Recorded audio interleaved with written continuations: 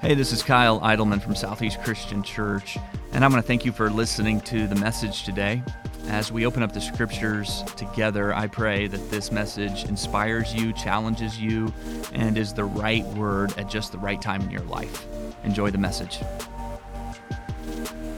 Hey, church family, we are in week 3 of our series, Keep Watch, and I'm really grateful for the pastor and teacher that you're going to hear from today. If you've been around Southeast for a while, then you've probably heard Mark Moore a time or two.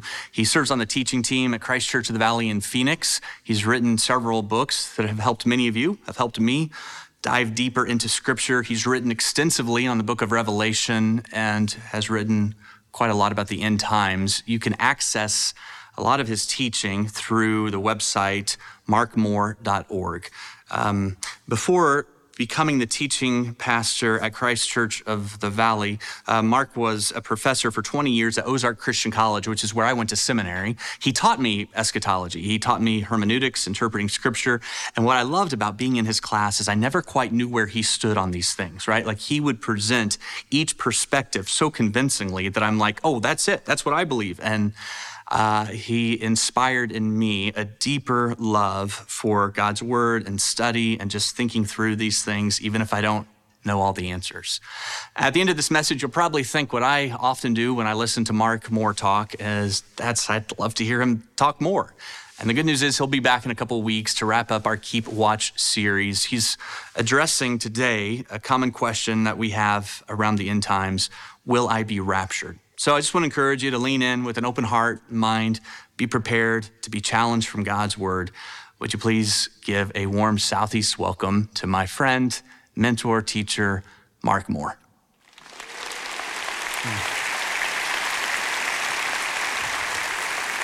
Thank you. You're too kind. I wanted to start with an irrelevant story. Years ago, I was living in Joplin, Missouri, which is the hometown of one Kyle Eidelman. Back then, I was young and dumb. I'm not as young anymore, but I had a tree in my yard that died. It wasn't really in my yard. It was outside my fence next to the street, but it's a big old elm tree, and I didn't know if it was my responsibility or the city's responsibility to take it out. Turns out it was mine. And we didn't have a lot of money, so I'm kind of worried about this. My neighbor came over. His name's Frank. Frank is a knucklehead. And he goes, I got a guy. And I got a guy who'll take it out for $100. Really? Full-grown tree. And the guy came over, and his neck was red down to his navel. Not that you good folk of Louisville would know anything about that, but this guy, he's like, yeah, I'll cut that tree down. I'll chop it up. I'll haul it away, $100. Awesome. So I told him, he was going to come back and do the work.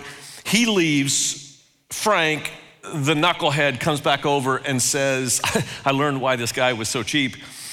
He said, I would probably keep your children inside while he's cutting the tree down. Frank, what'd you do? Well, this guy apparently just got out of prison. And I want to say this gently. He was in prison for mistreating children. So there's no way I'm letting him out of my sight, but I still need the tree cut down. So I'm out there talking to him. And in the middle of the conversation, he said, hey, so you teach up at Bible college up there? I said, yes, sir. Well, do you have your social security number on your driver's license? Yes, sir. You going to hell. Really? Do tell. Well, apparently that was the 666 and I'm marked by the beast, so I'm going to hell. Although I didn't lose a lot of sleep over it because I don't know. Maybe you know something that I don't, but I don't typically lean into ex-con pedophiles from my theology. Just a thing, I guess. Have you ever noticed that when we start talking about end times, people can just get weird? And maybe you've seen something on TV or read a book or a neighbor said, sky's falling. People get weird around the topic. So if this is your first time to one of our campuses, or maybe you're watching online, I'm gonna try not to get weird. No promises, but I'm gonna try not to, okay? We are talking about the end of time. So if you're airdropping in, this is week 3 of 5. Just wanna let you know, the very first week, a couple weeks ago, Kyle preached really the most important message of the whole series, and is the title of the series, Keep Watch. That's basically all you really need to know. Now, Carl last week added to it, if you're gonna keep watch, what do you keep watch for?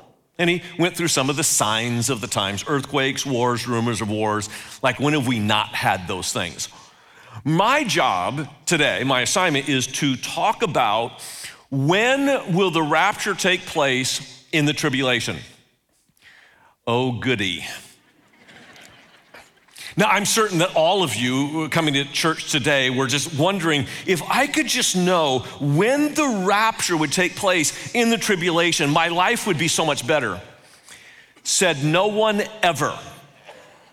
But the promise of the rapture actually will make your life get better.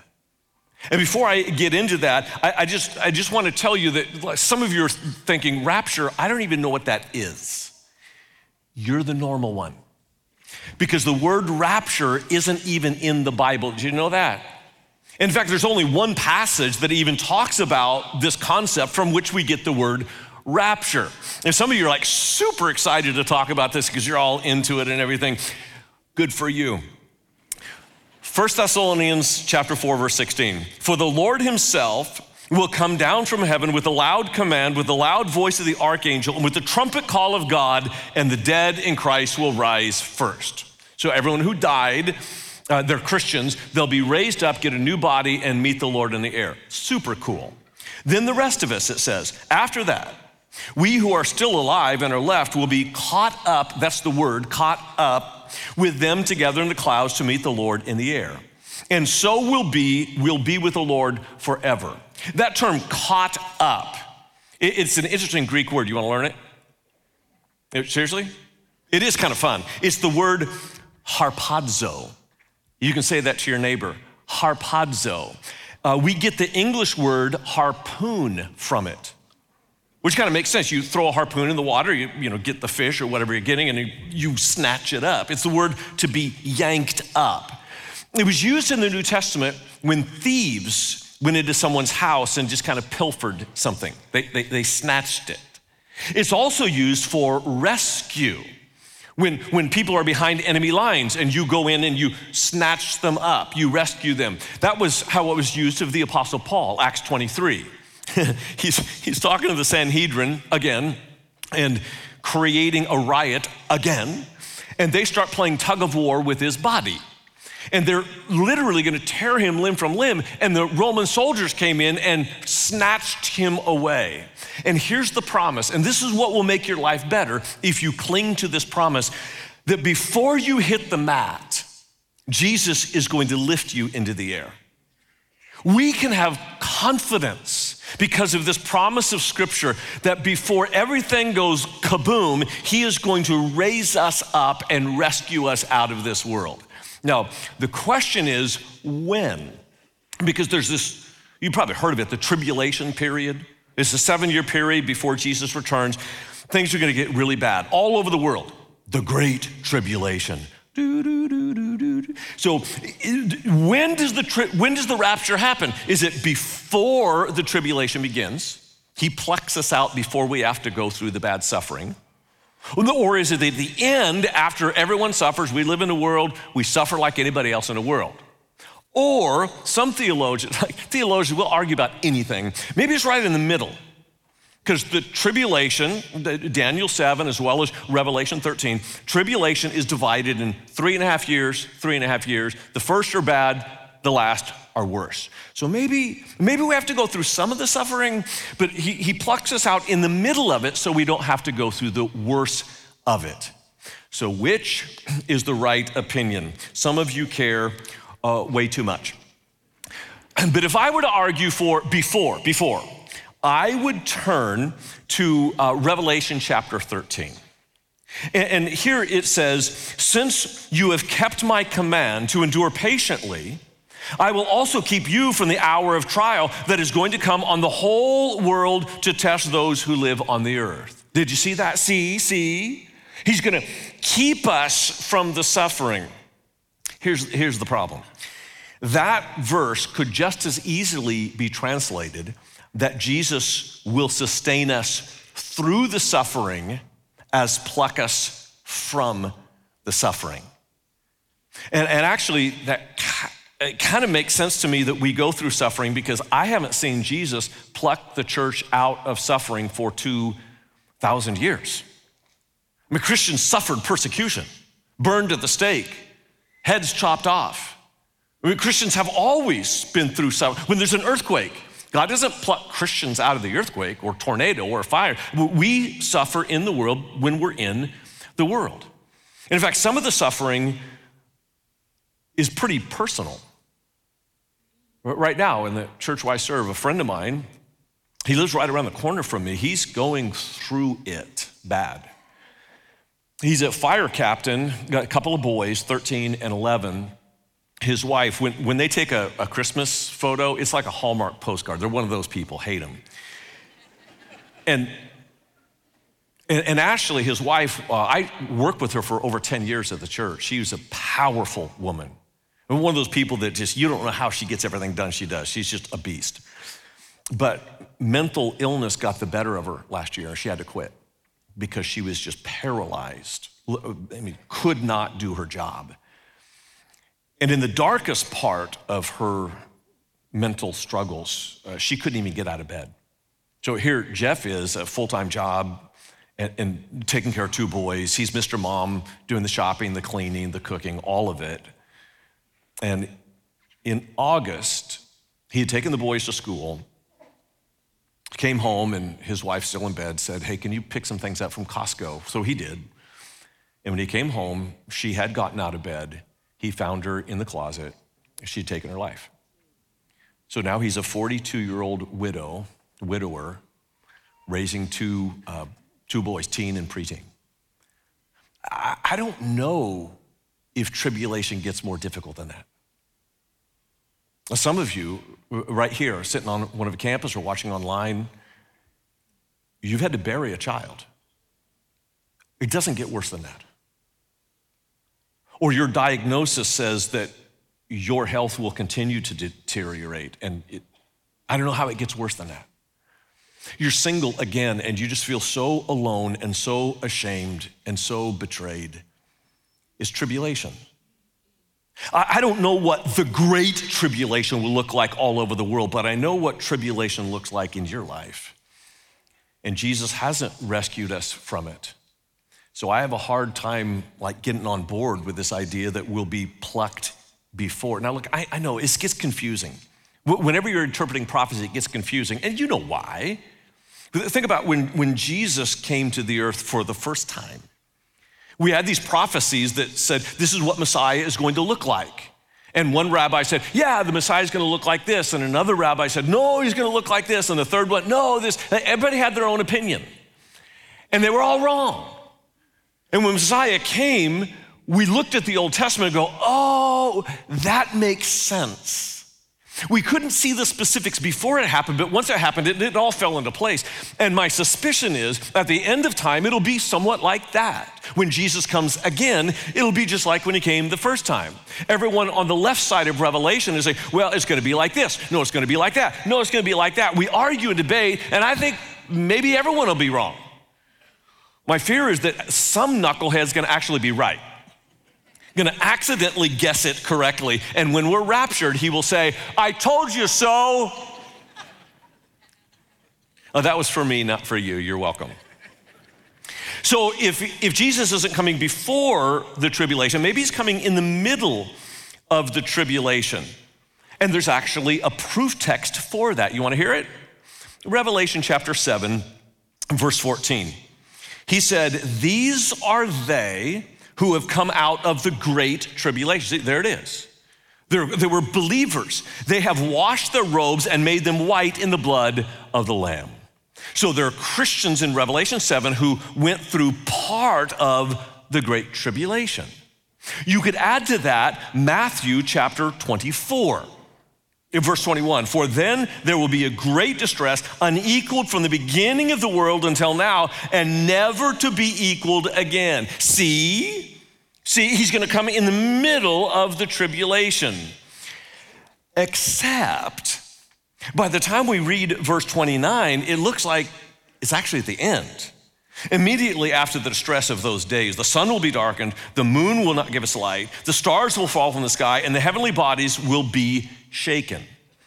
And then at that time, the sign of the Son of Man will appear in the sky, and all the peoples of the earth will mourn. They will see the Son of Man coming on the clouds of heaven with power and great glory. So it looks to me like he's not coming in the middle of the tribulation. It looks like Christians will be raptured after the tribulation. You could add to that verse 13. Whoever stands firm to the end will be saved. See, it's after the tribulation. And in the second part of the tribulation, that's when we get the dragon, the beast, and the harlot. Ooh.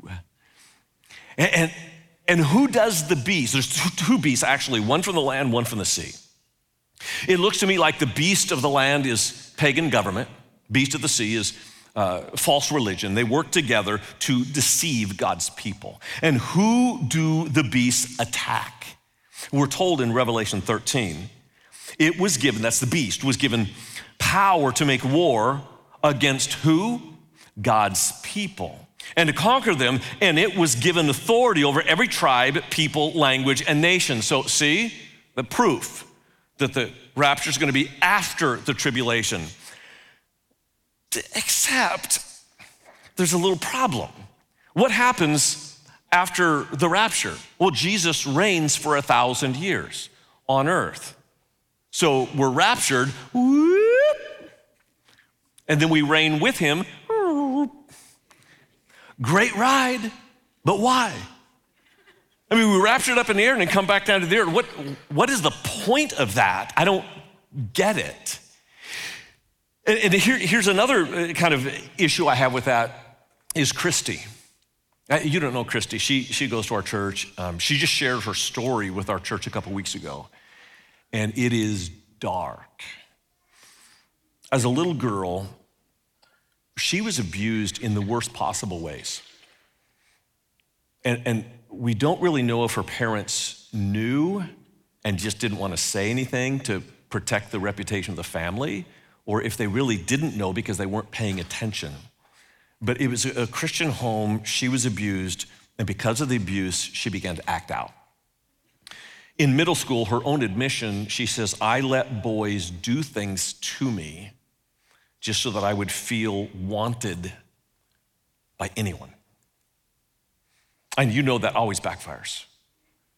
And she just felt so abused and used and worthless. She was a beautiful young woman.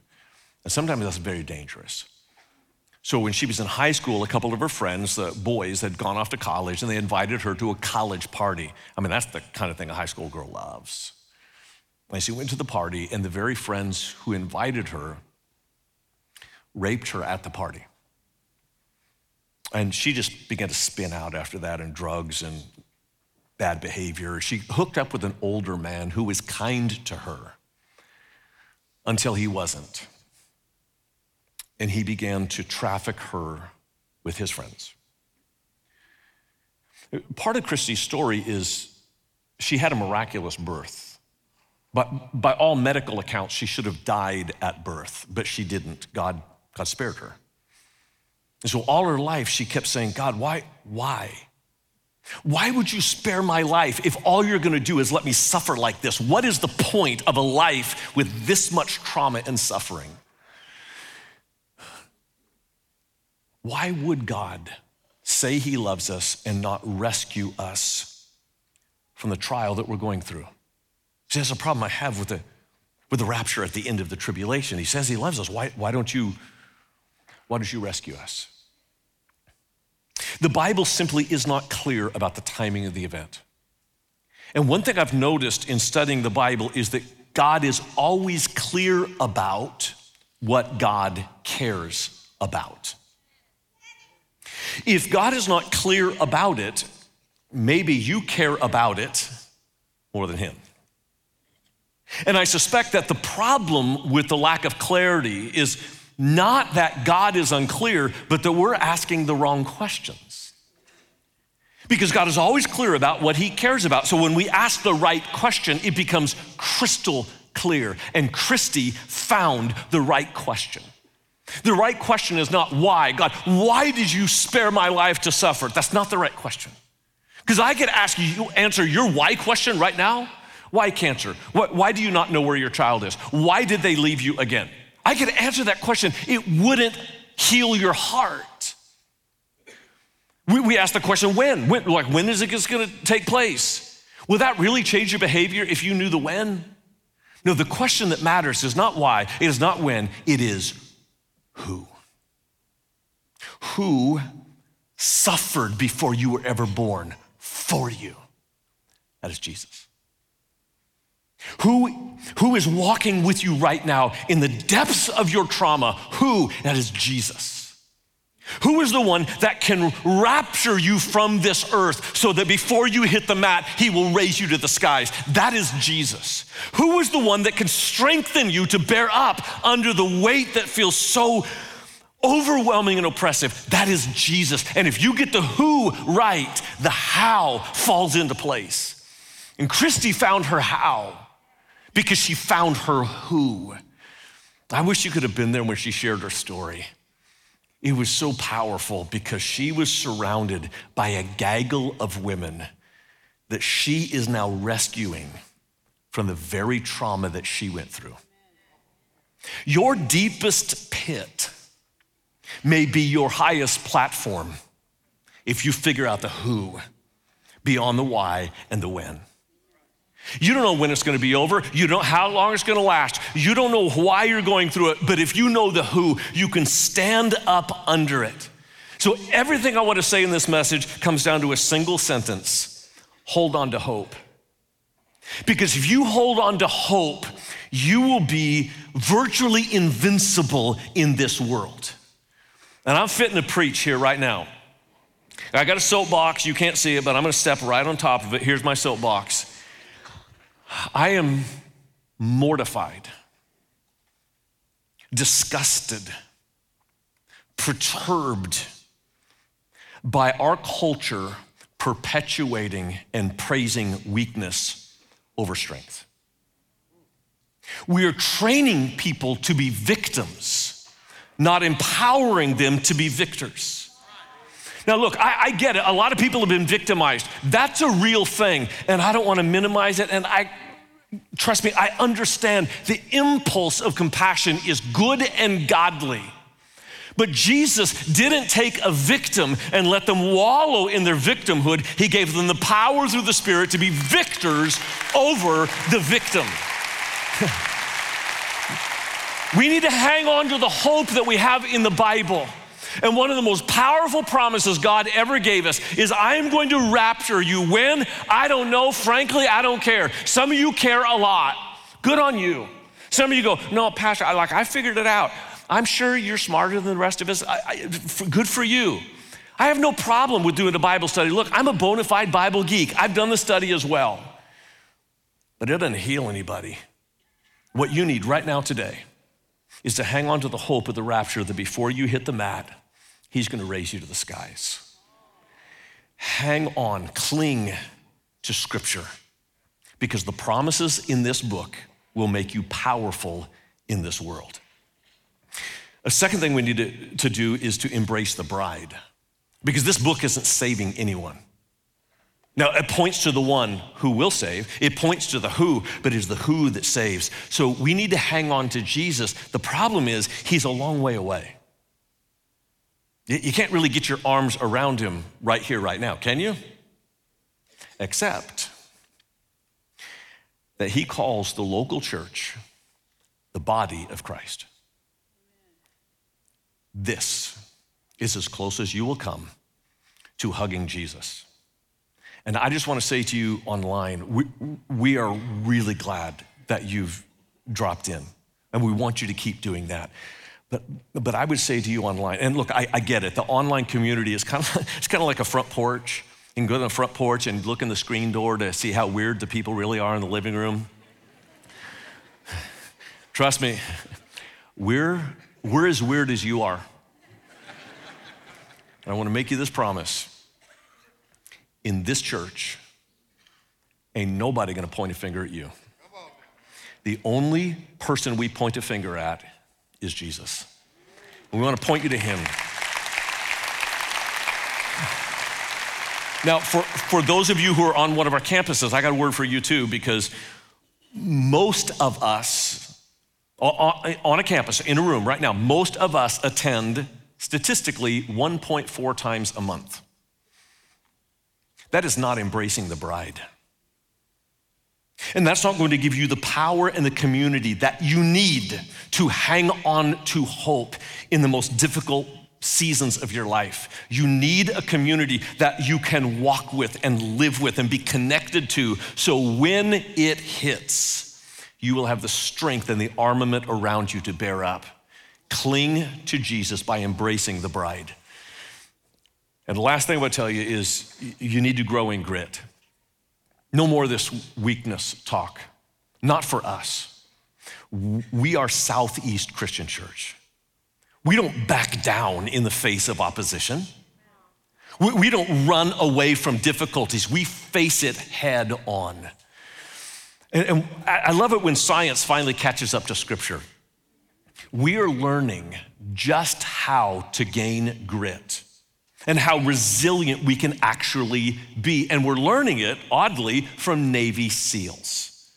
I don't know if you know about the slogan of the Navy SEALs. You know what this is? They say, embrace the suck, because it sucks.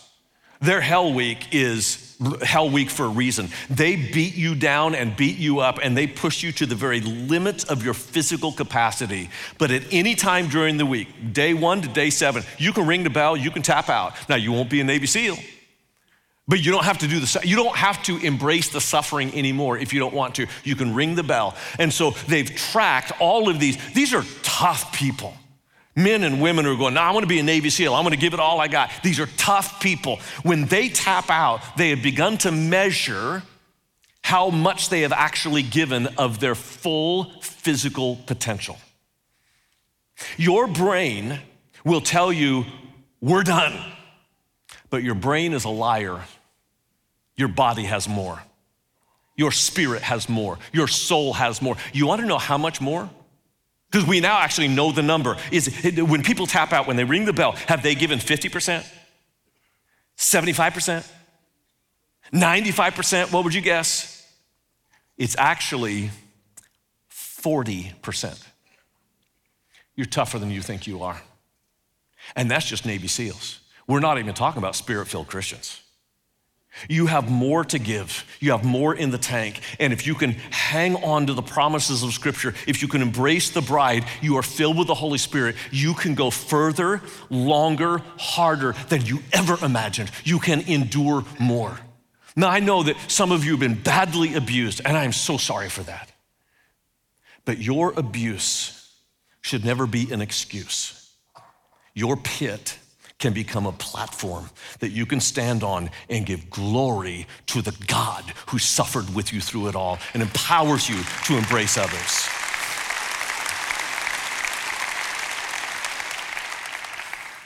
You probably wondered about my shirt. Phil gave me this shirt. He's a dear friend of mine. Phil is a shooting coach for the NBA. And he trains all kinds of shooters. He's very well known. One of his clients is Damian Lillard. And Damian, he's nearly a perfect player. Damian needed to improve a little bit in his footwork. So who do you take an NBA player to improve their footwork? Well, he flew Damian to LA to meet with a world-renowned boxing coach because they master in footwork. This old dude had trained some of the baddest fighters in the world. He's a legend. And the old guy, Krusty, was wearing a shirt that said, "Pray for the bear." And Phil said, "Man, I just got to ask you, what does that shirt mean?" And the old dude said, "If I get in a fight with a bear,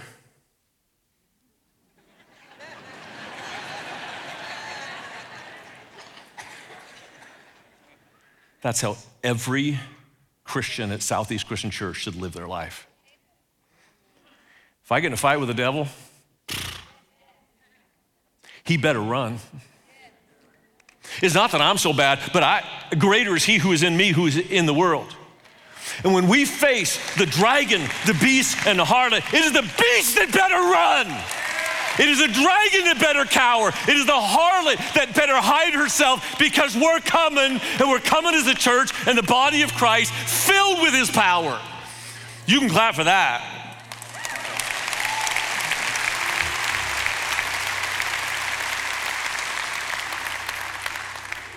What are you backing down from right now? Rich Froning is a 4-time world champion, fittest man in the world, CrossFit. Maybe you've heard of him. He's got a farm out in Tennessee. His farm is called Froning Farms. And you know what he raises on the farm? Bison. And he chose bison deliberately because it matches his theme in life. His theme is called Into the Storm. Bison are the only mammals in North America that when a storm hits, they face it and they walk into it, because they know that into the storm is the fastest way through the storm. Some of you have a storm brewing right now, and you've turned your back on it. That's not who you are. It's not who we are as a church. You got a marriage, and the thunder's rolling and the lightning's striking. Face your storm, because you can recover your marriage if you put your faith in Jesus. And if you both kneel before him, you can allow your marriage to represent the body and bride of Christ. Don't walk away from it. It is too important. Don't let the culture tell you you're weak. You are not a victim. You are a victor. And you can turn the tide for God. Some of you are facing a difficulty at work. You have someone there that desperately needs to know the truth of Jesus Christ and the good news of the gospel, but you have turned your back because you're afraid of what they'll think, of what they'll say. That is not who we are. We are the people of God. You better pray for the bear, not me, because I'm gonna allow Jesus to turn my pit into a platform, and I'm gonna speak for him regardless of the consequence, because that's what we do. Some of you are facing an uphill battle with kids, maybe with a neighbor, maybe it's a legal battle or a financial struggle. We don't back down. We will cling to scriptures. We will embrace the bride because we hang on to hope, and our hope is secure because we have a promise that before we ever hit the mat, he will raise us to the heavens. Holy Father, give us the boldness and the courage that comes from your Holy Spirit. There's some giants that need to fall. We've been turning our back and walking away. It's time that we put our shoulders back and our chest out, eyes forward, and face with the confidence that you give us the challenges that are ahead of us. None of us know what the great tribulation will be like, but we know what this tribulation is like. And we claim as a church right now the promise that we will be victors, not victims. And before we ever hit the mat, we praise you that you will raise us up from this earth. We claim this in the name of Jesus. Amen.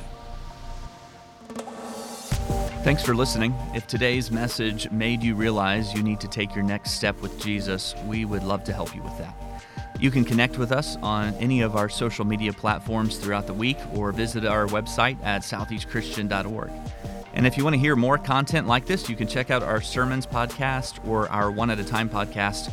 Both can be found everywhere podcasts are available. Have a great week.